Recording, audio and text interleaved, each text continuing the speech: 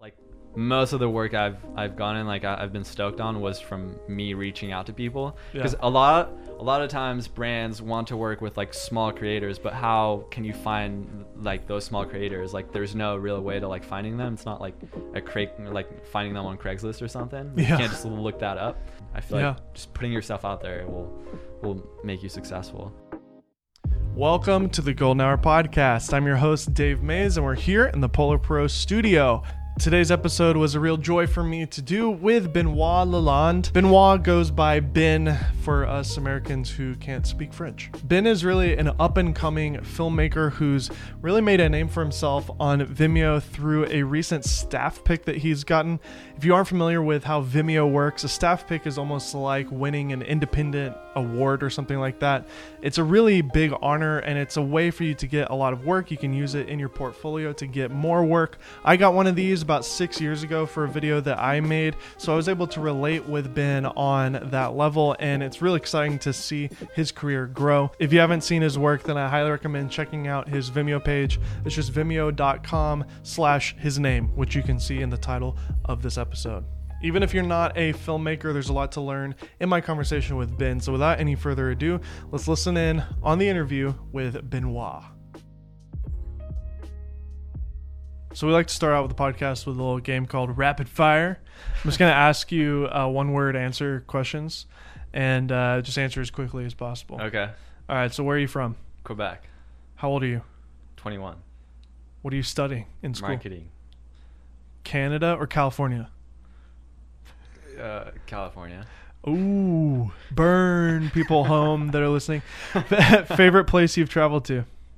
Indonesia. Would you rather film an action sports project or cinematic commercial piece? Cinematic and commercial piece for sure. Go-to camera? Red right now. Scarlet W. How would you describe your film style in one word? Simple. Ooh, I like that. So I did a little research before you came on the show, and I checked out your Vimeo page, which is just your name, vimeo.com/Benoit Lalonde. Lalonde, yeah. Lalonde, sorry. Gosh, it's all good. I'm so American. But anyways, I definitely encourage anybody that's listening to this podcast, go check him out on his Vimeo page. You got a staff pick. I did. Tell me about that story, Nomad. It's a film that is only 2 minutes long, but it incorporates a lot of great kind of mixed media, different elements. You've got the your kind of signature thing with the what is it? Like the very first shot has the split screen. The split screen, which yeah. I've seen you do a couple times. Yep. That's the only time it's used, though, I think, right? Yeah, in the intro. But still, it's kind of a culmination of a lot of the styles and things that you've done in the past, and it's put together in one film, which is really cool. I also have a staff pick on my Vimeo page, and it really changed my life. I'm really curious to hear about your story with getting a staff pick, and if anybody's listening to this who isn't familiar with Vimeo and how this works, it's a big deal. It's a huge deal. You don't really get a lot of views on Vimeo compared to YouTube because there's just not a lot of people on Vimeo. But the people that are there, I like to say, are worth more. You know what I mean? Yeah, for sure. Each view that you get is worth more than 1,000 views on YouTube. 100%. Because the people watching these films on Vimeo are filmmakers, or producers or directors, people who are looking for talent to hire to do projects. And I had a staff pick about 6 years ago. What project was it? It's called Porcellania. It was kind of like a mini doc that I made about my great uncle who does porcelain and different things. And Philip Bloom tweeted it, and that's how I got a staff pick.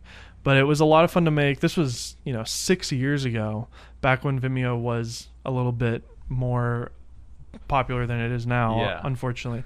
See, but it's funny, I can't, because you could pinpoint what kind of led you to like getting that staff pick. I can't really, like, I don't. Yeah, I just got an email. Yeah, I mean. Well, somebody at Vimeo saw it. Yeah, the main guy, Ian Durkin, legend, by the way. I saw he commented on the video like 3 weeks after I posted it, and like the first couple days and weeks after we posted the video, like I'm not gonna lie, I was like a little bummed on how, or on the feedback we got. Like it was all really, really good, but we got like 40 likes on Vimeo, and I was just like, man, like that's kind of a bummer. Yeah. And then he commented on the video like 3 weeks after it got posted, and I was just like a little bit confused as to why like he was just commenting like 3 weeks after the release of the video. So I guess he saw the video, and like 2 or 3 weeks after that, I randomly got an email that it got staff picked. Nice. So it was crazy. And so now it's up to 22,000 views on Vimeo, which is like a ton for Vimeo. Yeah, and it just reached 1,000 likes yesterday. That's legit. Yeah, I see that. And you posted this 2 months ago. Yeah. So how, like, have you gotten any calls? Has it led to anything at all yet? Other than the like legitimate badge that you get on there. I mean, I definitely got like more like well-known filmmakers in the industry like following me and like messaging me like and saying like, wow, like that was crazy, like I really want to stay in touch with you and probably work with you in the future. But not, like I didn't really get an email from like a specific company saying like, oh, we just saw your staff pick and we really want to work with you now. But it'll happen. But also, you can use it as ammo when you're pitching gigs too. Exactly. Yeah. So that's what I was going to say. I think a big thing for filmmakers, I think now is getting repped by agencies worldwide. And I think having that staff pick is always huge in getting those deals. So absolutely. Well, congrats, man. Yeah. Thank you. Congrats for your staff pick. Oh yeah. Thanks, man. When was yours? 6 years ago. Oh yeah. So I got a call probably like 2 months after the staff pick from an unrecognized number, and it said London. I was like, what? And so I answered it, and it was like, hey, this is so and so, a producer for the agency that's working with Google to do some commercials. We're referencing your video as like what we want our commercial to look like, and we figured we'd just reach out to you and see if you would be interested in doing a treatment and like putting together something. I think I was like I think it was 20 or 19 years old when that happened, and I had no experience with treatments or directors or anything. I never directed anything before. It was all just weddings and like events and stuff. Right. And so I like really went crazy. I was like, I don't know what I'm doing. And I reached out to my friend Seth Worley. He's a filmmaker. He works for Red Giant. He does like films. More like VFX, like CGI stuff, kind of. Yeah. It's the way I know about Red Giant is he's done all these films: Spy vs. Guy, Tempo, all these different things. And the way I know about Red Giant is because they make Magic Bullet looks, which I've been using for like 8 years. You're still using it? Yeah. Still using legit, it. Like dude. the whole Nomad video that we were just talking about was like 100% great. Dude, no way. In Magic Bullet. Yeah. You should send it over to them. They would probably share it. Yeah. I should definitely do that. But he is just an established director, and he lived in Nashville, which is where I used to live. And he helped me write a treatment, and I ended up not getting the gig. They went with like some guy that had like 30 years of experience. They've worked with before, like totally the logical pick. But the producer told me that they had 5 directors and they narrowed it down to 2, and I was one, and the other guy was the other one. They went with him. Okay. So he's like, you should just be like proud that you got this far. Like, we loved your treatment. It was a great idea, but this guy's more experienced, And makes sense. That moment though for me was like a big moment, even though I didn't land the gig, which would have been a $500,000 commercial project, which would have been insane. I kind of realized I should take myself seriously, and I started like directing stuff and calling myself a director and a filmmaker. For sure. And then I became a YouTuber, and now I don't call myself a filmmaker anymore.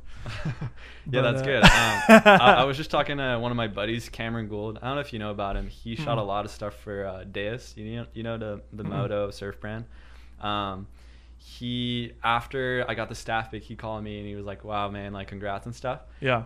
But he was saying that I should use that momentum from the staff pick and just all that feedback from like Vimeo and all this people to kind of do like more with all that. Like it like could be either reaching out to like rep agencies or companies to get contracts and stuff, just kind of using that momentum. Totally. The staff pick. You should. I mean, it's a valuable thing. Again, if you're not familiar with like the way Vimeo works and stuff, like this is kind of like almost indie. It's like a Sundance on the internet kind of a thing. Like I wouldn't put it that high up. Yeah, maybe not that high up, but like that's like the biggest it's like award you could get on the internet. Yeah, possibly. As a filmmaker. Yeah.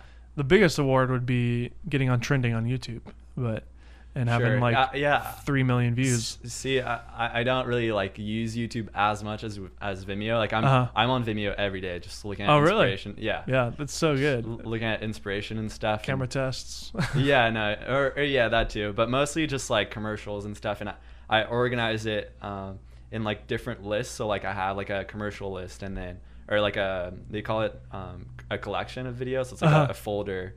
So I have like a commercial folder, and then another one that's like surfing and stuff. So I always watch inspo and like put it in those folders, and whenever I need to like put together a mood board or like get inspiration for another video, I'll go back to those folders and be like, oh, this video is like perfect. Yeah, totally. Inspiration for what I want to shoot. That's amazing. Now. Yeah. Well, I'm really glad we have you on the podcast, because honestly, I can relate to you more than a lot of the guests that we have on here. A lot of the guests we have are like big Instagrammers and influencers and stuff.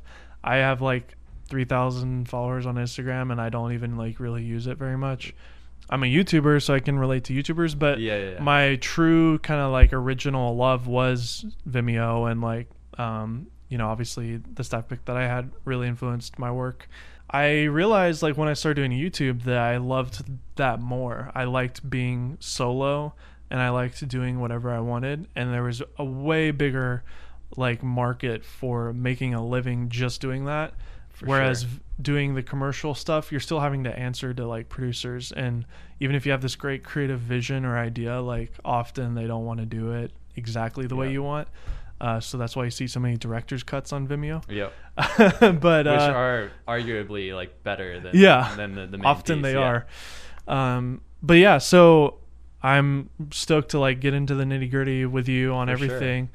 But let's start off with like how you started. You're young, you're still in school. I mean, I can relate a lot to you. I started when I was 17. So tell me your story and how you started in Canada, obviously. Yeah. So when I was about 12, 13, I started shooting like skateboarding videos with my friends, just like on a shitty little point and shoot camera that was probably like 2 or 3 megapixels or something. Like a point and like literally a picture camera, not a camcorder. Yeah, no, exactly. Like those like super thin, like a little power shot or something. Exactly.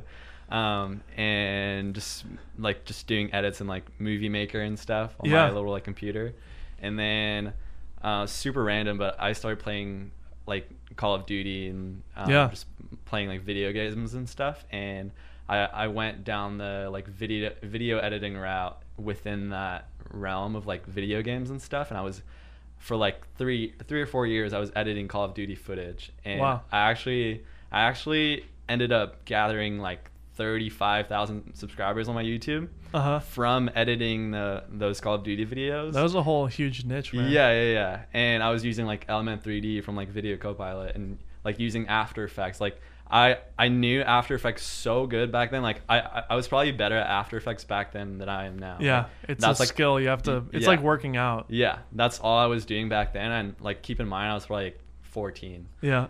So that's like all I was doing. Like I was awesome. Just like at home editing videos and stuff, and then like towards the end of high school I kind of stopped doing that, and started being interested by like action sports and surfing and stuff, and actually started surfing. So me and my family would drive down to Maine. So Quebec is like right above Maine. So we drive to like York Beach, which is about like 6 hours away from my hometown, and that's like the main surf spot. That's like the closest to my place. Wow. Started surfing there, and then just started making like a couple edits with like GoPros and stuff. And then a year later, me and my dad came to California. I did this VFX summer camp at I can't remember the name of the school, but they're like a pretty USC? No, it's like a it's like a VFX school in Hollywood. Can't remember the name, but we're working on like Autodesk, Maya, and just all those like crazy softwares. Cinema 4D. And all yeah. And then I came back to Canada, and I had to apply to like. So it's a little funny in Quebec. You don't go straight to university after high school. You go to like community college. It's called Cégep. And then instead because it's socialized, right? Yeah, something like that. Paid for? Is it? I don't know. I mean, I know you have social health care, but you don't. Yeah, I haven't been to that community college. I wouldn't know. But basically, instead of applying to that community college, I started applying to schools in California because I liked it so much when I went. Yeah. And my parents were extremely supportive, and I was like stoked on that. And then nice. Super weird. I got my acceptance letter at Long Beach State the day before I graduated from high school. Nice. And after that, I don't know. I guess the rest is history. So you just told all your friends, guess what? I'm going to Long Beach. Yeah, pretty much. And then I came out here, didn't know anyone. My dad dropped me off like at the dorms and stuff, and like obviously we'd been like hanging out for like a week prior, but dropped me off with all my stuff there, and it's like, all right, well, here you go. Say goodbye. You're an adult now. Yeah, it's weird, isn't it? Like when you reach that point, and especially for you literally packed up and moved to a different country. Yeah. And yeah, I mean, that's crazy just to be thrown into it. Yeah. How's your experience been so far? I mean, you're obviously almost done with school now. Yeah. I'm taking my last class at Long Beach State right now. That's awesome. Was it worth it? I would say so. 100%. Like, I wouldn't say the actual education that I got was like amazing. Like, I think, I mean, unless you go to like a crazy school and you're doing like a like medical program or something, sure. I think you could learn a lot. But I mean, I'm doing marketing, and I definitely learn like some stuff from like the like in terms sure. of like business and stuff. But I feel like it brought you here. That's the best part. Yeah. So that's kind of where I was getting to. Like, yeah. I think most of what I learned was from just coming out here and hanging out with, just like building a network and just doing all the practical stuff, not necessarily like the theory behind it. Yeah. All. So tell me about like when the switch happened, when you were going from just shooting GoPro stuff, surfing, to like starting taking filmmaking seriously. Yeah. My first year, so like I said, I didn't know anyone at Long Beach State, and I was dorming, and I guess like there's always a bunch of clubs at school, and there was a surfing club. And back then I had this massive housing for my GH4. It's like a dive housing. Like, you're not supposed to stick that out like in waves and stuff. And I had like, it was just this super kooky housing, and I was like, it was like 20 pounds and just like super heavy. And I was swimming like in the ocean with it, with like the surf team, and like getting shots of them. And then started like making videos with them. And then one of my buddies knew this one company called Seeger. I don't know if you've heard of them. They're in Costa Mesa. And I linked up with them and started shooting stuff for them. Yeah, exactly. I'll play the video in the video podcast as we talk about it. If you want to watch the visuals while we talk, go to polarprofilters.com/goldenhour. You can watch the video right now. But I'll play the Summer Trunks one as we talk about it. I watched it before you came in today. It's hilarious. You made this one a year ago. Really? That was a year ago? That's what it says. Seems like so long ago. But this was was this one of your first commercial gigs here, or is this? Maybe not. So there's other videos that aren't on my Vimeo anymore. Gotcha. They're like on private. This is literally the oldest video on your Vimeo. Yeah, but like if I were to unprivate all the videos on my Vimeo, there would be videos from like 8 years ago or something. And I think it's like really important to like keep your Vimeo up to date. Like that's something I realized like throughout this whole process is like, if you keep really old work where you like really don't have the same level you're at right now, like I feel like, I don't know, people will look at that, and yeah, exactly, people will look at that and, yeah. Vimeo is more of a portfolio page than a like documentary. Yeah, like, exactly. Documenting your career. It's not like Instagram. Yeah. It's like a full-on portfolio. Or even YouTube. Yeah.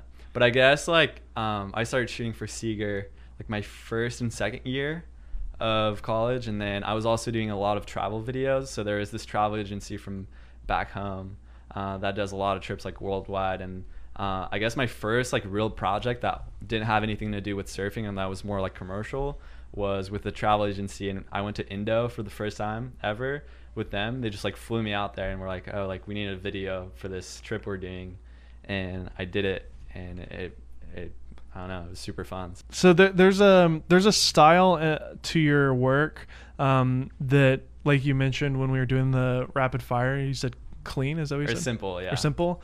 That's totally on brand for your work, especially on Instagram. You can really see it on Instagram. When you say simple, that is so true here on Instagram. I'm just scrolling your feed, and you're using a lot of negative space in your images. Yep. And even a lot of black and white, which you don't see that often on Instagram. I kind of like your attitude. You're clearly not trying to be like Mr. Influencer. No. You're just putting like beautiful pictures out and treating it like a photo wall, as it should be. Yeah. I feel like for the first few years I was taking photos and like I was on Instagram and stuff. Like I would say probably like my first like 2 or 3 years of college, I was really trying to like figure out what style I wanted to pursue and like what I liked in terms of photography. And I feel like there's no better way to do that than to like shoot a bunch and like post it on Instagram and see how it does and see how you like it. Yeah. And I was always like experimenting with different styles and stuff, and I like for a while I felt like I couldn't really like nail down like what my style was. And then I took 6 months off of school like a year ago or so, and just started shooting more and more and linking up with more and more people. And eventually I kind of narrowed down my style to kind of what you see now, just like really simple photos that just capture like a very like similar emotion, and it just, I like to keep that emotion like throughout my whole feed kind of. I love it. And that Nomad video we were just talking about was I'd been wanting to make a video like that for years. Mm-hmm. And I for a while I felt like my videos weren't really like consistent with my photo style. And this Nomad project really allowed me to kind of portray that photo style that I have and that I like in video. What was Nomad made for? So my buddy Alex Smith, like he kind of has this crazy creative like vision at all times, and he's always trying to do like kind of push the envelope and like surfing and stuff. Like he's basically a professional surfer from Hawaii. Mm-hmm. And he always wants to make these like crazy videos, and has like basically his inspo for the videos he wants to make have nothing to do with surfing. Like he'll show me like a Travis Scott video, and I'm like, wow, okay, like what kind of what should I take in terms of inspo from this video? But I think it's really cool to work with someone who isn't really limited to just one industry, who wants to kind of take elements from different industries and kind of that's cool apply that to the surfing industry. They always say good artists steal. Yeah, exactly. That's great. I felt so in tune with like my creative vision, and I don't know, it really allowed me to like just put something together that I'd been wanting to do for a while. So we haven't done this in the podcast before, but with your permission, can we play your video in the video podcast right now? Yeah, 100%. Okay, so if you're listening to the audio, again, go check out polarprofilters.com/goldenhour and watch the video. It's only 2 minutes. Walk me through the first shot. This is all in Hawaii, right? Yeah. So, I mean, what was it like first off shooting in Hawaii? Was that your first time? No, that was my third time. Okay, so you're already a veteran. Yeah, but that was my first time like hanging out with someone who's like local to the place and knew all these like secret spots. Like this place where we're shooting like with the palm trees and stuff, like it's not like a mainstream spot, like a touristy spot. It's it looks like it's in the middle of the forest. Yeah, exactly. And one thing that you guys probably, if you watch the video, in the video portion, the audio, I mean, we all know this, like some of the best work on Vimeo has incredible ADR and like sound effects and things. What's your process like when you're looking for music, when you're looking for ADR? Do you capture stuff on location? Do you do stuff in post? Yeah, so I mean, it really depends on the project, but this video is like the audio comes 100% from like outside sources. Like it's all done in post. I have the subscription with this website. And what's the website? It's SoundSnap. It's like $15 a month or something. Nice. And it's like a massive bank of sound effects, and you could just like look up a word and like there's like a whole list of sound effects that pop up. So like I want a sound of like a wave breaking, or like just like the ocean from like a distance or something. Like they have all these different variations for like the same sound kind of. Right here there's a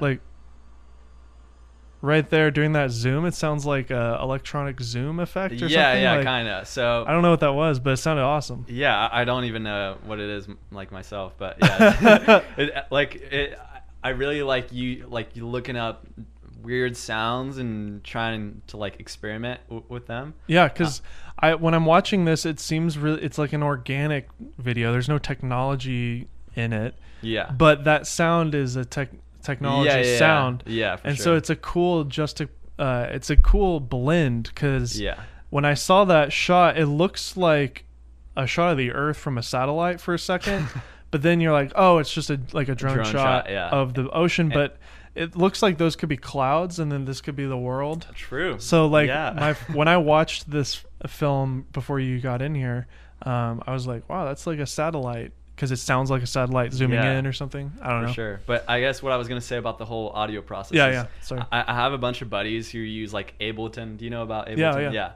And that's how Skrillex makes music. Yeah, exactly.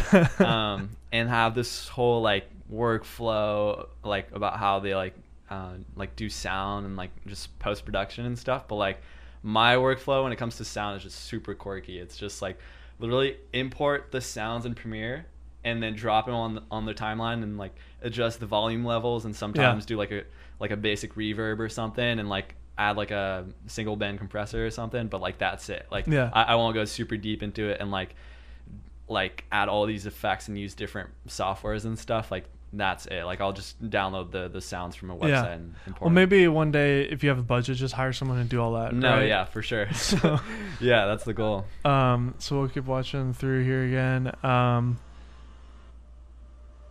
So what did you shoot on? That was all shot on the A6500. It's incredible, guys. Anybody that's listening to this right now and is complaining about gear, just know that Ben is shooting this staff pick winning film that looks like a freaking red on an A6500. It's all about lighting. Yeah. So tell me about that. Are you kind of obsessed with like picking the right time of day? Yeah, I'm trying. I mean, you'll see in this video that everything we shoot is either at sunset or sunrise, except the shots underwater, which like light, you always want like midday lighting for that, because the deeper you go, the less light there is. So you just want like a ton of light coming into the water. So that's a good way to break up your day, because you start in the morning, you shoot underwater in the middle of the day, and then you end it at night. Exactly. Yeah. So so basically that whole project was shot over the course of 5 days, and every morning we'd wake up, go for a surf session. I'd be in the water shooting, and midday we'd hang out, shoot stuff like underwater, like those portraits that you'll see a little bit later in the video. That's all shot like midday. And then there's the one shot of the turtle here at that's 35 midday. Seconds. I mean, that was dope. So I don't know. So we had this whole schedule, like even the like underwater surfer jumping in the water thing. Is that midday? This? Yeah. It's so crazy because it looks like nighttime because it's it's so dark. Yeah. Well, it might have been like later in the day, maybe like 2 or 3, but definitely like wasn't sunset. Like this is like midday for sure. Oh, sweet. What I like about this portrait shot is how if you play, there's like a like the texture of the water is like moving the light rays like around Alex's face, and it's just like I don't know. Yeah, it's perfect. I mean, it's amazing. It almost looks like it doesn't look real. I mean, it looks like it could be a guy on a green screen or something. Obviously, it's not. But. Yeah. And this whole trip, like we had a shot list, and love the song. Is that the same song? Yeah. It's just got like a crazy break on it. Yeah. It's like this indie rock song, and then it just drops like out of nowhere, which I really liked. But yeah, what I was gonna say is we had a shot list going into this trip, and kind of had this whole schedule, and every day, like we only had 5 days, and every day we were just like on it, like trying to shoot all these different things because it was like such a quick trip. Yeah. And I mean, I was pretty stoked on like how it all came out. Like after the trip, I didn't know we had like it's weird. Like when I shoot something, I'm just so like in the moment shooting that after like a week of like a week after that shoot, I didn't even remember like all the shots we'd gotten. Like I didn't think we'd be able to make something like this, but then just kind of editing and like through the editing process and stuff, you kind of find these like just gems like in the shots and stuff, and like it can kind of write itself in post. Yeah, exactly. So what made you think to do a blend of black and white? You don't see that very often. Yeah. So kind of it works. Yeah, kind of going back to my Instagram style a little bit. I love black and white. It's got such a unique style to it, especially when you really crush the blacks. Like it just. Well, that's one thing I notice about this film is the blacks are crushed and it looks amazing. Yeah, like it makes it not look like a Sony. You know what I mean? Yeah. Like I watch your stuff and I wouldn't like Sony kind of has this like ugly look to it often, and that's why a lot of people like to shoot on Canon or like Fuji or whatever. But your Sony stuff doesn't look like Sony stuff. Thank you. The way I guess it's the way you're grading it. Yeah, obviously, for sure. Of course, the way you're shooting as well. But yeah. But yeah, so you're crushing the blacks. Yeah, crushing the blacks, and I don't know. I really like the whole vibe of black and white. It just makes for like a mysterious look, kind of. Yeah. And a lot of our inspiration had a lot of black and white sequences, and we really wanted to like recreate that. So nice. Yeah. Was there a film shot in there, or is that just an effect or something? Like a Super 8 shot? Yeah, right there. Yeah, that's Super 8. Okay, so I just paused the frame again. If you're not watching the video, go check it out. But so did you bring a Super 8 camera with you? I did, yeah. So I have this. It's the only waterproof Super 8 camera ever made.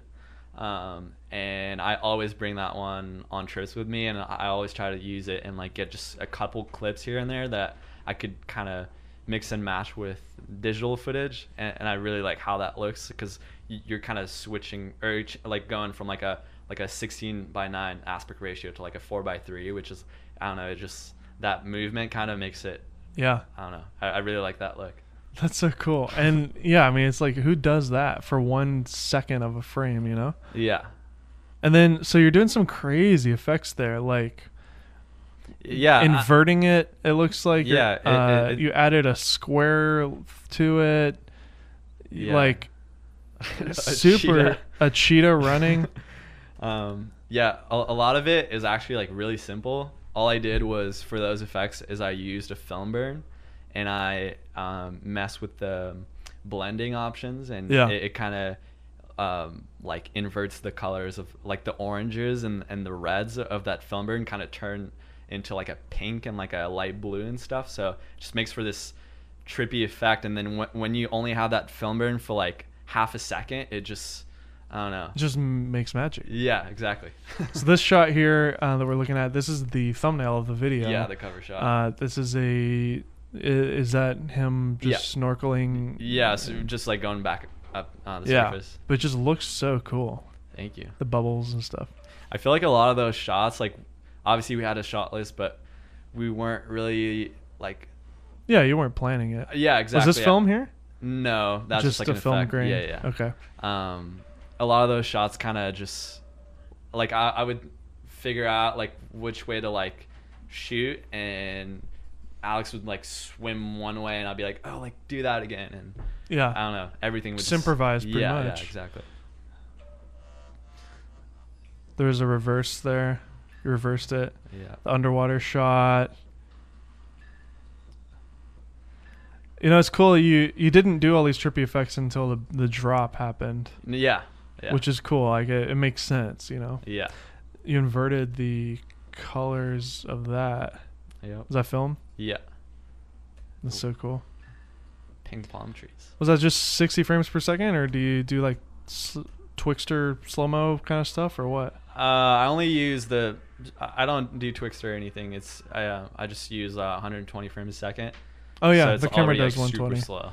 Yeah. Yeah. Dude, well done. Bravo. Thank you. Yeah, guys, that was a treat to watch the video together. So yeah. Yeah, I mean, I was going through some of your other stuff here.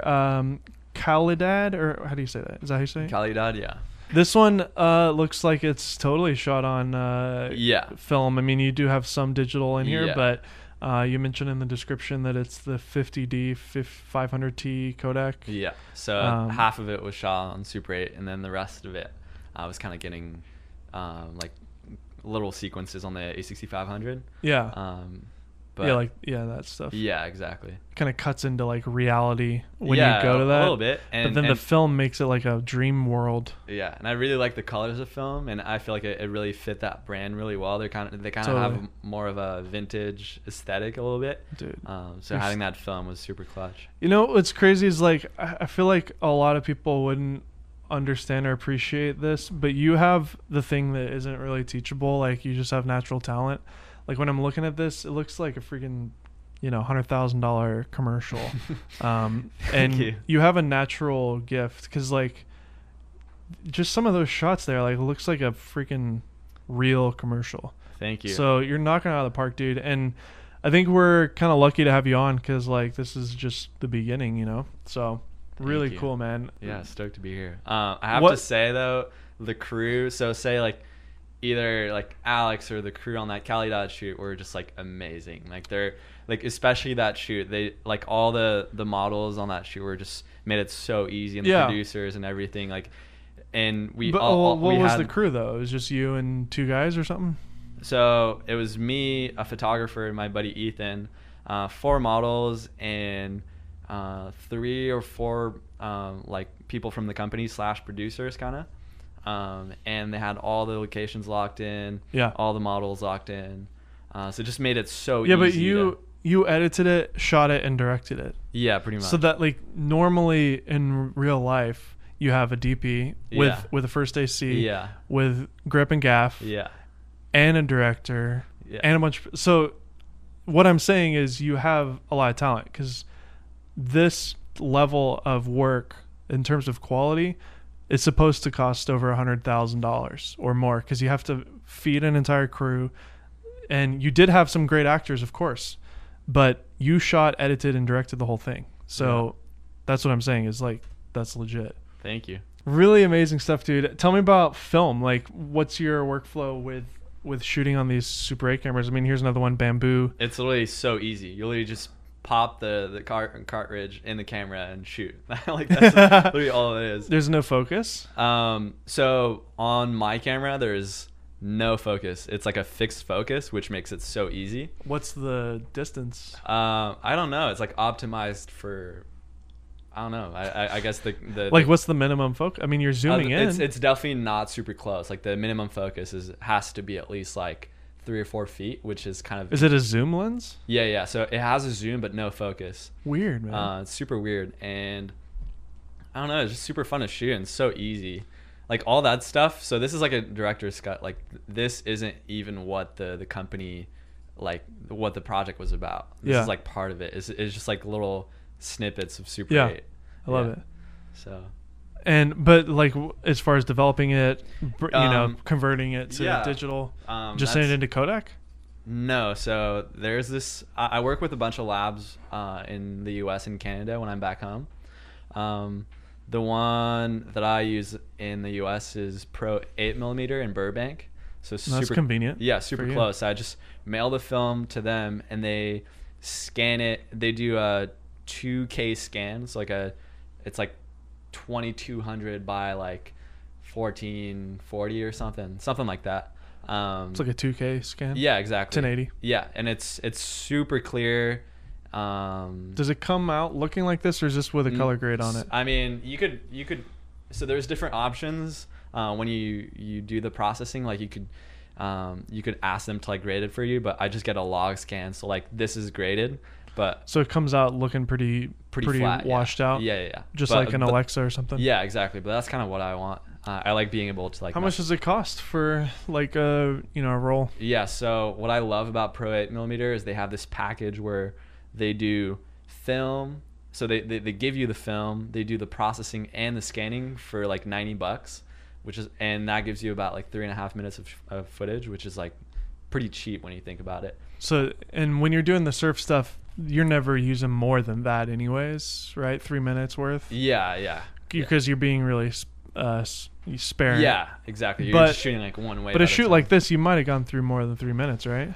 I think that might have been like 2 rolls or something. Okay, so you paid $200. Yeah.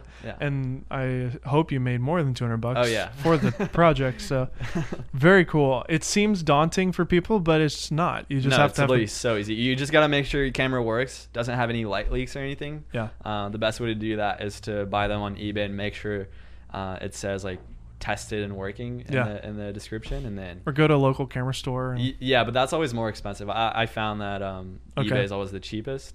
So just get a camera that works and work with a lab. Like if you don't live in the U.S., in Canada there's like a really good lab. I can't remember the name right now, but there's a big lab in Toronto, and I've heard there's a bunch in Europe too. So just find a good lab and you'll get something of quality. You might not have used this camera before, but I was a huge fan of it, and I did a bunch of shorts on it. The digital Bolex. Have you ever heard of it? Yeah, I have, but I've never used it. You should, dude. Have you seen footage from it? I have. So it's very, very organic looking. So how does it work? It's like a digital sensor, and then they apply like this film. No. It's simply a digital camera, but it's actually an analog CCD sensor, which is what a lot of the old cameras used to shoot on, like back in the 90s and stuff. So it has kind of this organic look to it that's kind of like digital CMOS sensors just do not replicate. Right. And because it's CCD, there's no rolling shutter at all. So you can global just whip. Shutter. Yeah, it's a global shutter. So you just whip pan like crazy. Nice. But for some reason, there is just this color science and the way this thing looks. It just looks so. So it's not a LUT that they put on the. No. Oh, really? If you just pull it, yeah. So it shoots RAW. So it's like 2K RAW. So you just pull that into Resolve, or I think it would actually work in Premiere now. Yeah, because there's this new update in Premiere that supports ProRes RAW. It's DNG RAW. Oh. It's like old. The camera was like canceled, years ago. Yeah, I saw you because I looked it up like a couple months ago. Because it's funny you talk about this now, because I looked it up a couple months ago. We should do a shoot together, because I made a short film with my friend Ben Worley. I shot the whole thing on the Bolex. This camera is like probably one of my favorite cameras ever. And it has a funny form factor too. It's like it looks like a little. 8. Yeah, well, that's the thing, is like you could show up to a shoot with that thing and put vintage C-mount lenses on it, and it'll look like a film camera, but it's digital. So I think you have to use this camera. Like it would be perfect for you. So we should do a shoot sometime. Yeah. Do a review. You still have one? I'd never owned one. I always rented it, but I actually know the girl that invented the camera. She lives in LA, and her name is Elle, and she did the whole thing on Kickstarter with a partner, but so was it Bolex that started? So no, look at this whip pan. See how right here there's like just no. It's just global. It's like looks so nice. I graded this to look just normal. Like I didn't want it to look super retro. Yeah. But like I like the lighting. Just an organic look to it, So but then if you just search D16 or digital Bolex on Vimeo, you're just gonna find a bunch of hipster videos, and they look amazing. Interesting. And the way that like it's got a little trigger on it, and you use old vintage C-mount lenses, so the lenses add a lot of character to it too. Totally. So when you hold it like that, the screen is on the top, so you're kind of looking down at it. Like, so the way that you hold it, the way that you shoot is just super retro and like really nice. And it's got a screen built on the camera. Does it have a viewfinder too? No, but I mean, you just put one on it, like a Zacuto or something. Yeah. But we should do a shoot, because like you're the perfect person to do it with, because your style is perfect for that camera. Yeah, I'd love to. So you'd dig it, man. Anyways, total rabbit trail there. So who are the Smith brothers, and how did you get connected with them? The Smith brothers are 3 brothers from Hawaii. They're pro surfers. One of them is actually a bodyboarder. His name's Travis. So it goes Alex, Travis, and Koa Smith, and they were born on Kauai, and now they live on Oahu. And I met Alex when I took 6 months off school, like I mentioned earlier. Yeah, that was a year ago. And so I didn't realize they were all brothers. Yeah, all brothers. That's cool. Yeah.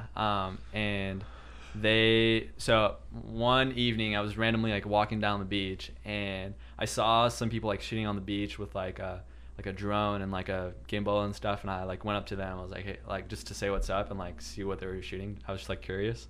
And Alex was there, and I just started like talking to him, and he was like, yeah, like we should shoot something like tomorrow, like we're going on the west side of Oahu and stuff. And I was like, yeah, for sure, like always down. Like I'm like I literally started traveling. I took those 6 months off just to network and travel with people.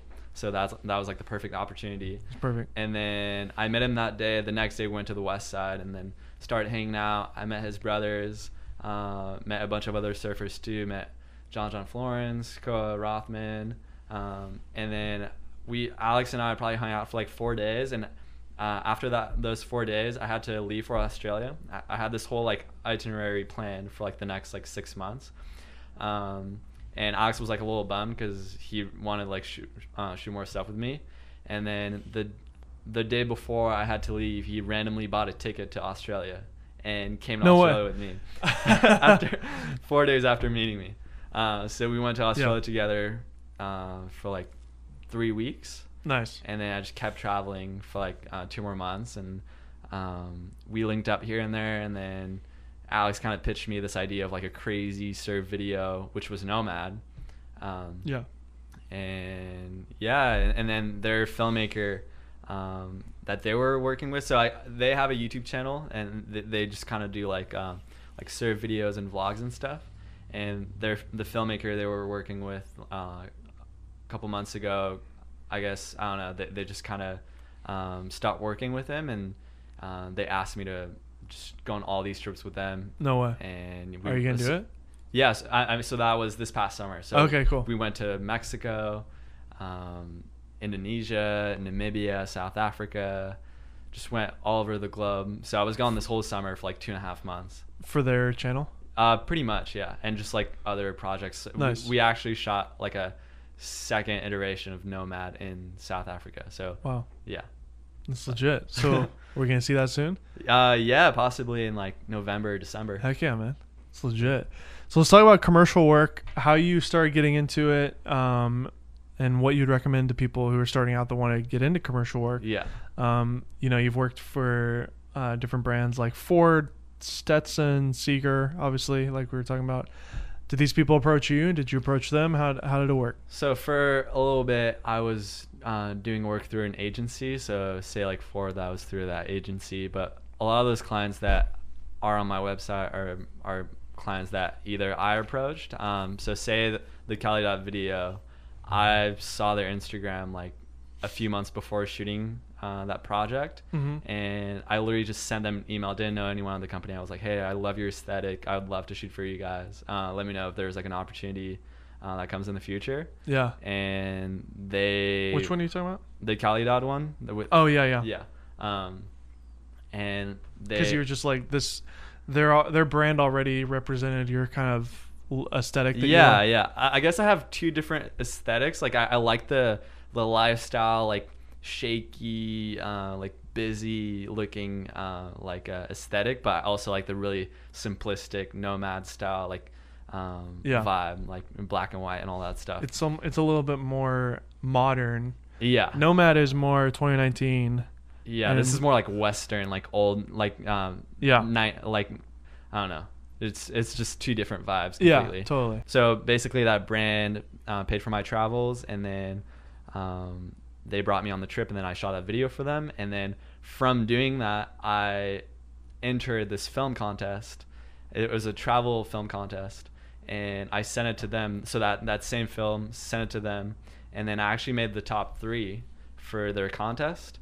And they flew me out to Toronto, and I ended up winning that contest. Wow. So just from doing a video for free, I ended up actually winning a film contest. So I would definitely say, like, whenever you see a good opportunity, and even if you're not necessarily getting paid and stuff, like if you're having fun doing it and it might lead to other opportunities, like I say definitely do it. Absolutely. Yeah.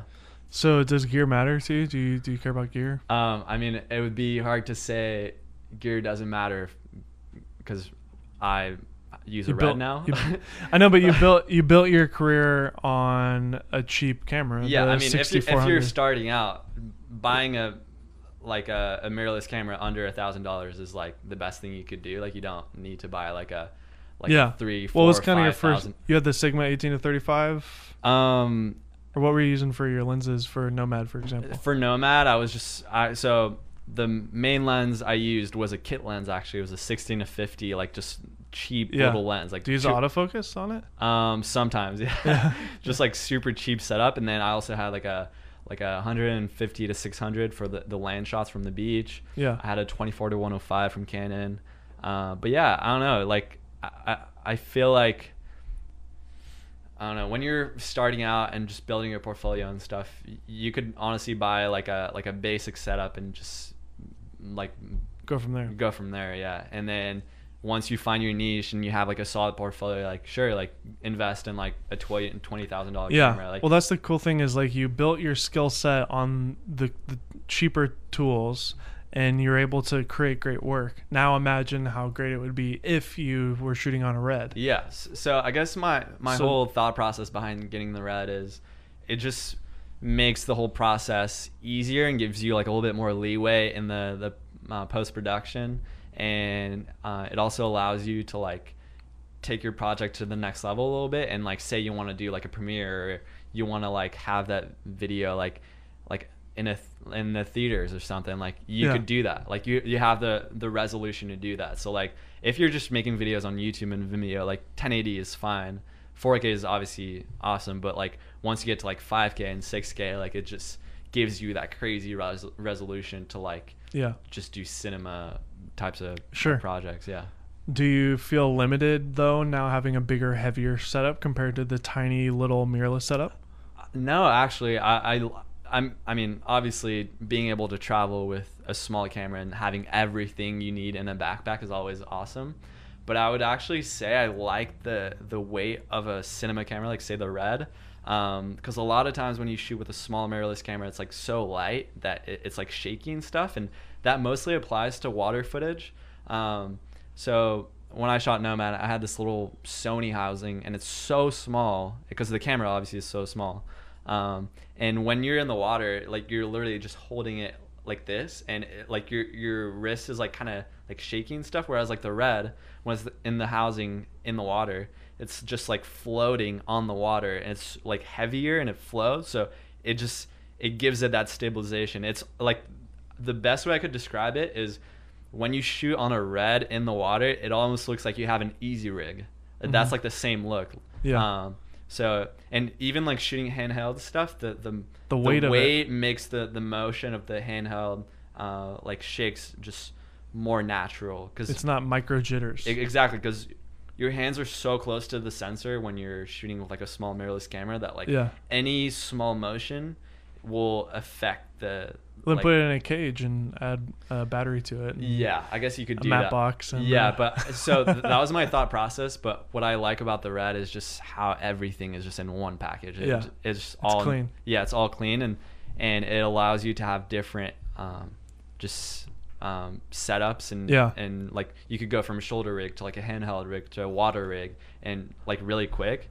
And I guess I mean we were talking about this earlier. The Blackmagic cinema cameras, like that's crazy that they could fit a 6K sensor in like a $2,500 camera. Yeah. But what I don't like about that is like how, or I guess I look at it from like a water cinematographer's perspective, and I'm like, how am I gonna put this whole rig in a water housing? Like the camera and the batteries and stuff, and how am I gonna like reach the controls and stuff? Like, I guess the only really high quality camera right now that allows me to do that is the Red.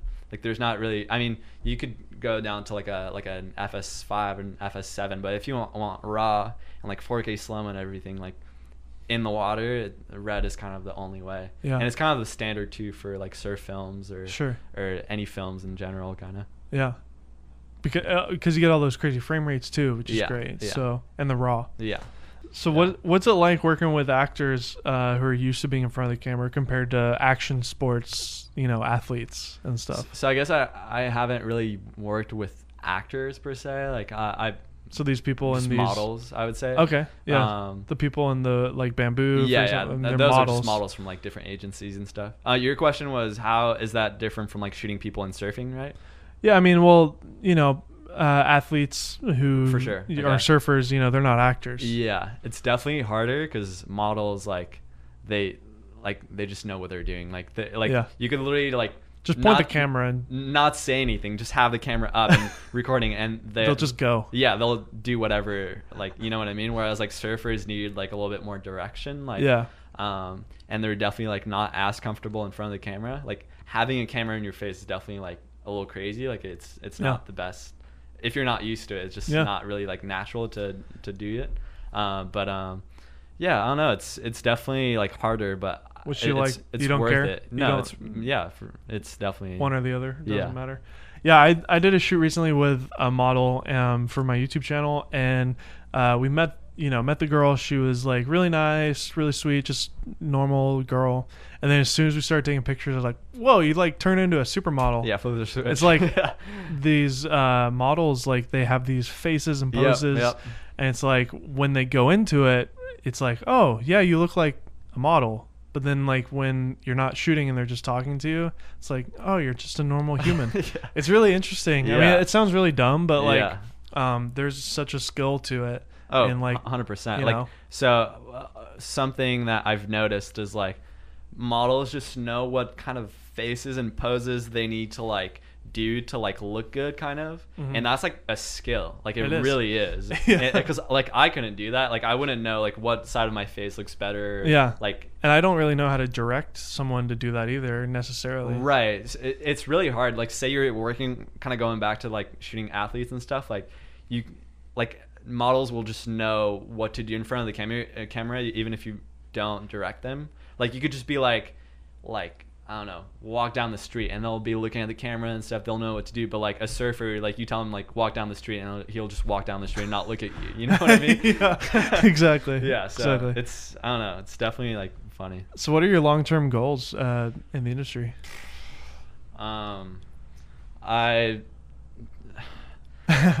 It's so hard. I mean, I really want to be, I have all these different goals. I really want to be able to do longer stuff, which is a little trippy because most of the things I do is short commercials and stuff. Kind of vignettes. Yeah. But I definitely want to either work on a movie or a short or something. That's definitely that's more of a short-term goal, I would say. I don't know where I'm going to be long term, but do a surf doc with your friends. No, in Hawaii. Yeah, that's something we're actually planning on doing this winter. Yeah, did you see the Switchfoot one? The Switchfoot documentary? No, it's on surfing. It was so good. One of my friend Matt directed it and made it. It was great. Definitely send it to me. I'd love to see that. Yeah. I definitely want to do stuff that psychs me up and just gets me pumped to do whatever I do. So whether it's film or whatever, I just want to do something that I'm wow, I made this. You know what I mean? Yeah. And also make something that people, other people will enjoy too. Yeah. I definitely don't. I mean, it sounds super cheesy to say. I feel it's such a millennial thing to say, but I definitely don't want to work in a corporate environment, kind of. Yeah. I like you that. Don't have to. That freelance aspect. That's my main goal. And my dad, it's funny, he works in the health field. Mm-hmm. And he works in the ER and stuff, but he's actually he's almost a freelance doctor, kind of. And I've had so many good conversations with him where he's talking about being freelance and just working without a boss necessarily, and just seems so appealing to me. And I mean, I'm already kind of doing you this. Are doing that, yeah. But yeah, I guess that's definitely one of my goals, just trying to build a business around myself where Mm-hmm. I could just be my own boss. And I mean, I definitely want to have a business in the future too. That's just whatever business, could be clothing or an app or something. I don't necessarily want to stick to filmmaking, which I mean, I love filmmaking. I definitely want to do it for the rest of my life, but yeah, I definitely want to explore other things too. What advice do you have for other creators that want to just get into this same kind of field? Yeah. Like I said earlier, I think reaching out to brands is a really, really big thing. Just most of the work I've gone in, I've been stoked on, was from me reaching out to people. Because a lot of times brands want to work with small creators, but how can you find those small creators? There's no real way to finding them. It's not finding them on Craigslist or something. You can't just look that up. So they're always on the lookout for people to like shoot with at like a low rate kind of. And for starting out, that's like perfect. That's what they want. So reaching out to people, like companies, and also just random people on Instagram. Like say you want to shoot surfing, just hit up surfers on Instagram, like just shoot them a DM and be like, hey, like let's shoot like this week or something. The waves are supposed to be good. Or say you want to shoot a model, like, hey, like I love your work, let's shoot this week or something. Like that's going to be so beneficial for you down the road. And like just constantly expanding your network and traveling and just putting yourself in situations that like just other or your aspirations like do, or like I don't know, it's just kind of do what your aspirations do. And I feel like just putting yourself out there will make you successful. Hope you guys enjoyed my interview with Benoit. It was a lot of fun getting to know him and meeting him. I think he's going to be an up-and-coming filmmaker and director here in LA, so it's really exciting to make that connection and to see kind of the beginning stages of his career with his Vimeo staff pick. Again, if you haven't seen any of the video portion of this, then I would encourage you to go to polarprofilters.com/goldenhour, and you can see all the video clips that we talked about in our interview. As you're listening to this right now, I am probably at home with my wife, my brand new infant child, Caleb, and my 2-year-old Ryan running around trying to juggle all that. So thanks for listening to these pre-recorded episodes of the Golden Hour podcast. I guess every episode is pre-recorded and then we post it, but you know what I mean. I'm taking a little bit of a break from social media, from Golden Hour, but we recorded these in advance, preparing for that baby. So thank you for your thoughts and your messages and support on my new baby. So yay. Once again, I'm Dave Mays. This is the Golden Hour Podcast, and we'll see you next week.